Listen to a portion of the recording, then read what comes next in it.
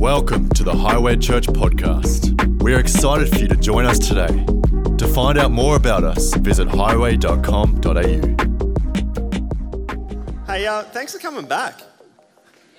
Seriously. I'm so glad that you're here. Pastor Byron and Anne, on behalf of our senior pastors, Pastor Byron and Anne, we are so glad that you're here. It's like those awkward conversations as a staff as we're preparing for our reopen and we're making sure we're COVID safe and we're doing all the checklists. There's always that awkward question in the background going, is anyone going to come? I hope you're still here. So we're so glad that you are here with us. We had a great morning this morning here at Ormo and also down at Gilston, and we're just really great and stoked to be back. Thanks for joining us. Tonight, this message I've titled it Lost and Found, and my subtitle would be The Untold Message of Adam, the Untold Story of Adam and Eve. I'm just going to get straight into it, starting from Genesis 1, and I'm going to read from verse 27 to start off with. It says, So God created man in his image. In the image of God, he created him. Male and female, he created them. Verse 28. Then God blessed them, and God said to them, Be fruitful and multiply, fill the earth and subdue it. Have dominion over the fish of the sea, over the birds of the air, and over every living thing that moves on the earth.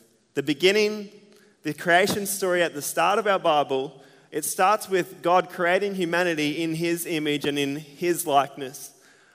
I don't know about you, but I find that really encouraging. Anyone? That we bear the image of God. I feel like that's so encouraging, and I couldn't tell you the amount of youth messages I've preached about finding our value in what God says about us. He said he created everything, then he stood back and said that it was good. And for young people, a lot of the time I'm encouraging them that God thinks you're good. You're created in his image. So many messages like this, but it's great for us and it's encouraging for us because I'm someone that's my own worst critic. Who's like that? Come on, Bluetooth high five up the back there, Martin. Thanks for that. I'm my own worst critic, and I'm like a bit too analytical about some things. But you know where it becomes challenging? It's encouraging that we're made in his image, but it becomes challenging when we realize that the rest of the world is as well. Even those people we don't like, even those people we don't get along with, even that person we're mid-Facebook or Instagram message fight with because we have difference of opinion. When we realize that the rest of the world is created in his image too, it's really challenging for us in that moment. The next thing that God did in this story was that he gave them a job to care for the earth. Before it was a political agenda, it was a responsibility given to Adam and Eve and to mankind. Then comes a bit of an expectation and a bit of some ground rules that God set up in Genesis 2, verse 16. Stay with me because I'll get somewhere in a moment. And the Lord God commanded the man, saying, Of every tree of the garden you may freely eat, but of the tree of knowledge of good and evil you shall not eat. For in the day you eat of it, you shall surely die. Everyone say, ouch. Then the story takes a random turn, and there's a talking snake that rocks up, and he convinces Eve to eat the fruit, and then Adam followed along, and then there was consequence. Then different themes enter the story. The first couple of themes were creation and responsibility. It was expectations, and then kind of the ground rules or the standard that God wanted Adam and Eve to live by. But then different themes enter the story. Themes of deceit, temptation, disobedience, resulting in shame, guilt, eyes opened, and a different worldview. Genesis 3, 7 and 8 says, Then the eyes of both of them were open. This is after they ate the fruit. And they knew that they were naked. Everyone say, oh no. And they sewed fig leaves together and made themselves covering. Who has a fiddle leaf fig at home? Anyone? Sorry, it's all about olive trees now, but fiddle leaf figs, like I was looking at it because we got one still in our house. I'm like, man, that's a cool shaped leaf to try and make clothes out of. Anyway, moving along. I wonder if they're fiddle leaf figs. Verse 8. And they heard the sound of the Lord walking in the garden in the cool of the day, and Adam and his wife hid themselves from the presence of the Lord among the trees of the garden. Does anyone find this funny? They literally make fig leaf clothes for themselves. This is the invention of the camouflage clothing right here. They literally made fig leaf clothes, and then the Bible says that they hid themselves amongst the trees. It's classic. Next time you see someone wearing camouflage, you'll know. You can thank Adam and Eve for that. They hid themselves from God, and I just wonder if the story would have been different if they came to God rather than hiding from God. I wonder if our stories would be different if we chose to be found instead of choosing to be lost. Then there became consequences to their disobedience. And the story takes another turn, one which I don't like. Just saying. Verse 3:23, it says, "Therefore the Lord God sent them out of the Garden of Eden to work the ground for which he was taken." This story seems to end terribly, would you agree? Adam and Eve created in this bliss, this garden, this almost like heaven on earth. They do the wrong thing and they're kicked out. Humanity removed from the Garden of Eden and seemingly separated from God. It leads us to ask the question, is this the end of the story? Which leads me to ask the question, is this the end of our stories? Is this how the story ends? This doesn't have to be how our story ends. Let me digress and explain why. Are you ready? Moses was the author of Genesis. Do we know that? Well, you do now. He wrote it somewhere around 1450 to 1410 BC. Moses authored Exodus. He also authored Genesis. I meant to say Genesis. Genesis then, around the same time he wrote Genesis, Exodus, and Leviticus, all around the same sort of time. A little later, he wrote the majority of Deuteronomy in about 1407 to 1406 BC. So when Moses wrote Genesis in around 1450 BC, Moses did not know what we know now. Do we understand that? We almost have a 66-book handicap, if you know what I'm talking about. Pastor Byron plays a lot of golf. A good handicap, you might get, -9 or something, or -18. That means you get one extra shot per hole if it's an 18-hole golf course. We have 66 more books written than Moses did as he sat down to write this account of Genesis in the story. Why is that important? Because the Bible is an unfolding revelation of who God is, recorded through experiences and the cultural context of the day when they wrote it. Let me give you an example that pertains to this message I'm trying to talk about today. In John 1:14 it says, "And the Word became flesh and..." Was COVID safe? No. "And dwelt among us." Help us out. "And we beheld his glory, the glory of the only begotten of the Father, full of grace and truth." So what is that saying? The Word became flesh and dwelt among us. So not only Moses didn't have the Word of God, Jesus hadn't come yet. So Jesus is God incarnate, and in the story of Adam and Eve, we almost see that God separates himself from sin, but when God in flesh arrived on the scene, Jesus, he seemed to be attracted to sinners. People that the New Testament recorded as notorious sinners, as outcasts, Jesus seemed to be attracted to them. So we have this polar opposites where in Genesis, in Adam and Eve, God seemed to be separated from sin. In the New Testament, God seemed to be attracted to sin because he knew that he was the answer. God is the answer. Jesus was the fulfillment of the word in flesh. Therefore, we understand clearer than Moses did in his day that sin wasn't separating us from God. Now we realize it's our response. We have a choice, whether we're lost or whether we're found. In Mark chapter 2:17, the New Living Translation says this: "When Jesus heard this, he told them, 'Healthy people do not need a doctor. Sick people do. I have come to call those not who think they're righteous, but those who know they are sinners.'" A lot of the time, it's the cover-up that holds us back. We can be stuck in our shame. We can be stuck in our inferior thinking or our unworthiness. We can be stuck like Adam and Eve, hiding ourselves in the midst of our circumstances or our challenge. We can be hiding ourselves in our unwillingness to be vulnerable with God. I've been there. Have you been there? When we look at the story through the lens of what we know now, we see glimpses of grace in the harshest of stories. I see sanctification in the story. I see grace in the story. I see fulfillment of promise in the story, but not how we thought it would happen. A little bit later on in the story, it says that God made them clothes, which is pretty cool. Who wants some of those? Imagine what they'd sell for today. Genesis 3:21, "And for Adam and his wife, the Lord made tunics of skin and clothed them." This reminds me of the story that Jesus told of the prodigal son, remember it? When the son returns home after rehearsing this story in his head and he's like, man, if only I go back to my dad's house. He left everything that he knew, he wasted all he had, and he was stuck in the sin and a shameful way of living in that cultural context of the day. And he thought, hey, maybe I'll just go back to dad. And the first thing that the dad did in the prodigal son story was to cover his shame, to cover his insecurity, to cover the sign of not being enough, or to cover the smell of the sin and the shameful life that he'd been stuck in. This is what God did to Adam and Eve. In the depths of his mind, the prodigal son knew that his father was good.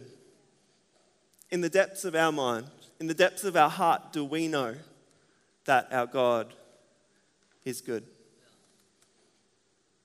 Also in the story of Adam and Eve, God kept the promise. And they still lived with purpose. The purpose was to go forth and multiply. We see in Genesis 4 that Adam and Eve bore sons. You can still be fruitful even if it's in a different location than you thought it would be. Maybe you feel right now where it's like you've missed it. Eden is some distant off their memory, and you feel that because of the decisions that you've made, you've missed the boat. Can I encourage you this morning? The story of Adam this evening, Adam and Eve shows us that you can have the blessing, you can have the promise in a different place. It wasn't in Eden, but it was still good. Adam and Eve were faced with this question: were they lost or were they found? The story of Adam and Eve, it encourages me, like a lot of the book of Genesis does.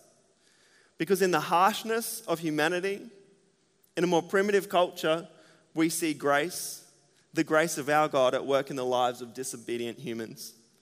This encourages me. Why? Because I need some of that. Because we need some of that. When we read the Old Testament, it's easy for us sometimes to go, ouch. Has anyone done that? Have you? Or not? Maybe you haven't. That's okay. I'll be vulnerable with you this evening.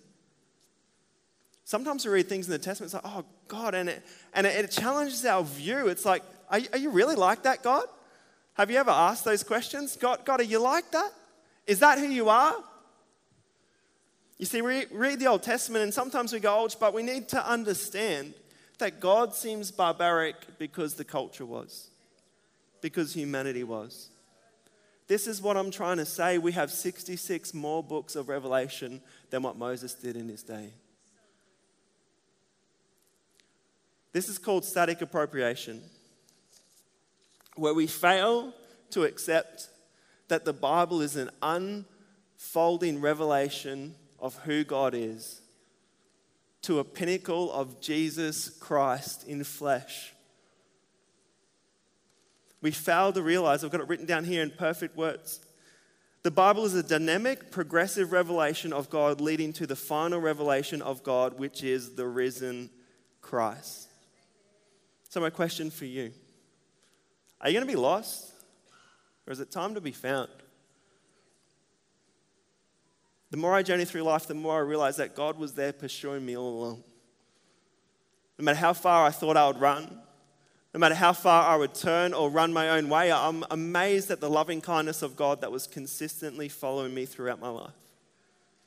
So my first point is that we would be found in this moment, right now in this moment, with nothing hidden.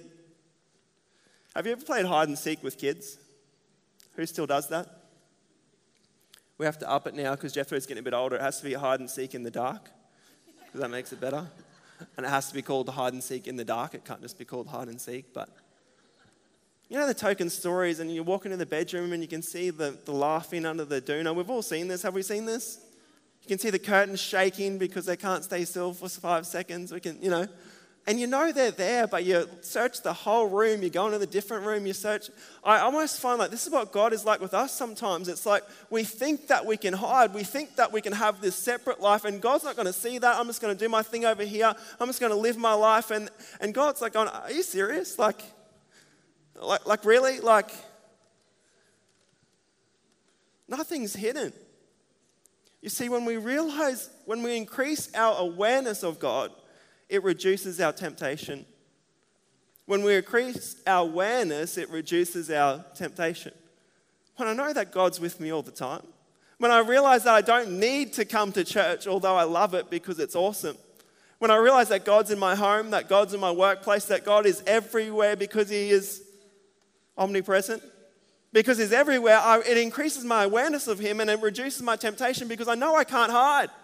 I can't run. I can't sew camo together and jump behind a tree like Adam and Eve thinking that He's going to not see us. You may be surprised to find that the door to your lostness tonight is locked from the inside. In the midst of your doubts, will you choose to be found? In the midst of your questions, will you choose to be found? In the midst of your struggle or your wrestle, in the midst of your sin or your failures or your shortcomings, will you choose to be found? Or are you still playing hide and seek with God? In the midst of our mental or physical health challenges, will we be found in that moment? Or are we waiting for the answers?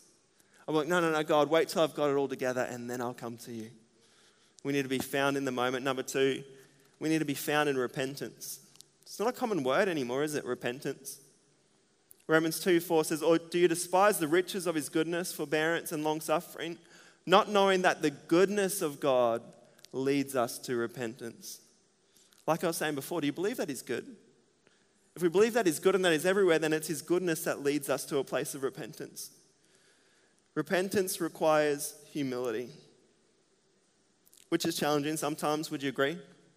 2 Chronicles 7:14. Then if my people who are called by my name will humble themselves and pray and seek my face and turn from their wicked ways, I will hear from heaven and forgive their sins and restore their land. If my people who are called by my name would humble themselves. Repentance is more than saying, I'm sorry, God. It's more than that. It's setting a new course or a new direction for your life. In grade 11 and 12, I did HP at school, if you may have done the same. And we did four sports. It was like touch football, golf, didn't help because I'm still no good at it, athletics or something, and orienteering. Is orienteering a random sport to do? Can I get a hand up? But it's perfect because our school backed onto this council reserve and there was acres and acres and acres of land out the back. And for assessment, we had to make our own orienteering course. If you haven't done orienteering before, there's probably an app now for it, but we were given a compass and a sheet of this direction, 140 degrees, 500 meters. And then you'd go and you'd punch a little ticket and then you'd go to the next place, punch a ticket, punch a ticket, punch a ticket. And we got the opportunity as part of our assessment to build our own orienteering course, which is awesome. I lived like 500 meters from school, so me and my mate got there early, bring a change of clothes. When it was our turn to set it up, in this wetlands, we swum into the middle of the wetlands, put this massive branch up sticking out of the water with the orienteering flag at the top of it. We got changed because we had spare set of clothes and we knew what we were doing. Go to class, acting like it's all cool. And then we had the time of our life watching all of our schoolmates either not finishing the course, which was part of their assessment as well because it was ours, which was awesome, or just soaking wet because we put this thing in the middle of the wetlands. Why do I say that? Because repentance is a bit like orienteering. It's like my life has got me to this point. I traveled all these years at this direction on the compass, at this coordinates, for all these years, and it's got me to this moment here. Repentance is a decision to say, hey, from here, what am I doing? Where am I going to tilt this compass on my life, and what direction am I going to go from here? This is true repentance. Repentance isn't just, I'm sorry. We say sorry all the time. I say sorry too much as a person.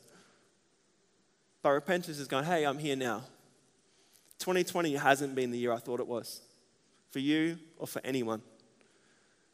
What direction do I go from here? God, give me the coordinates you want me to go to. God, give me the bearing and I'll go there right now. God, show me the person you want me to walk to. Give me that code and I'll walk there. God, show me the doors you want me to walk through.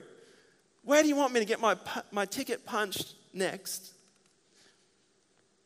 I pray that we would be people that would be found in repentance. The past is past. Adam and Eve could not change what had happened. They ate the fruit. They were deceived. But the decision now is, are we lost or are we found? Will we be found in repentance, or will we be found in our camouflage clothing trying to hide from God?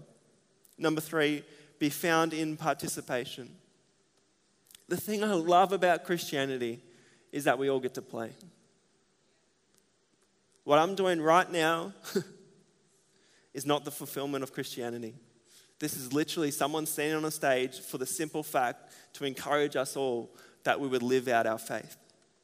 You're a part of his family. You're a part of this family. A relationship with Jesus or Christianity is better experienced than it is explained.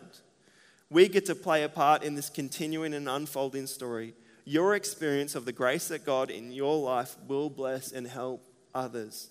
Do you believe that? Because I believe it. I want to be someone that's found in participating with God. I don't want to be, I prayed a prayer once and then I've got my ticket and I'm waiting and I'm waiting and I'm waiting. No, I get to experience it now. We get to be a part of the family of God now. And you know what? It's awesome because this is a family church with a missions heart. And I want to be a part of that. Do you? So my challenge for you tonight, how are you going to participate? And it doesn't have to be what I do or what you've seen someone else do. You don't need to replant Highway Church in 1995 because it's not 95 and that's already been done. Stop looking at side to side what's been done. What does participation look like for you? I'll give you a clue. It's a combination of your skills, your unique gifting, your unique talents, your life experience gives us these sort of soft points. Do you know what I'm talking about? Our life experience sets us up that our heart breaks for different things than the person beside you. And it motivates us. Can I encourage us that Highway would be a church that participates in Christianity, that interacts with our world? Let's stop hiding and let's choose to be found. Because God wants to use us, and the promise might not look like you thought it was. It might not even be in the same place that you thought it was. But I believe that the promise is there if we choose to be found and stop hiding. Can I pray? God, I just lift up our church to you. God, I lift up every individual. And God, I just pray, Lord, that tonight something I've spoke about would touch and challenge and motivate us to live for you.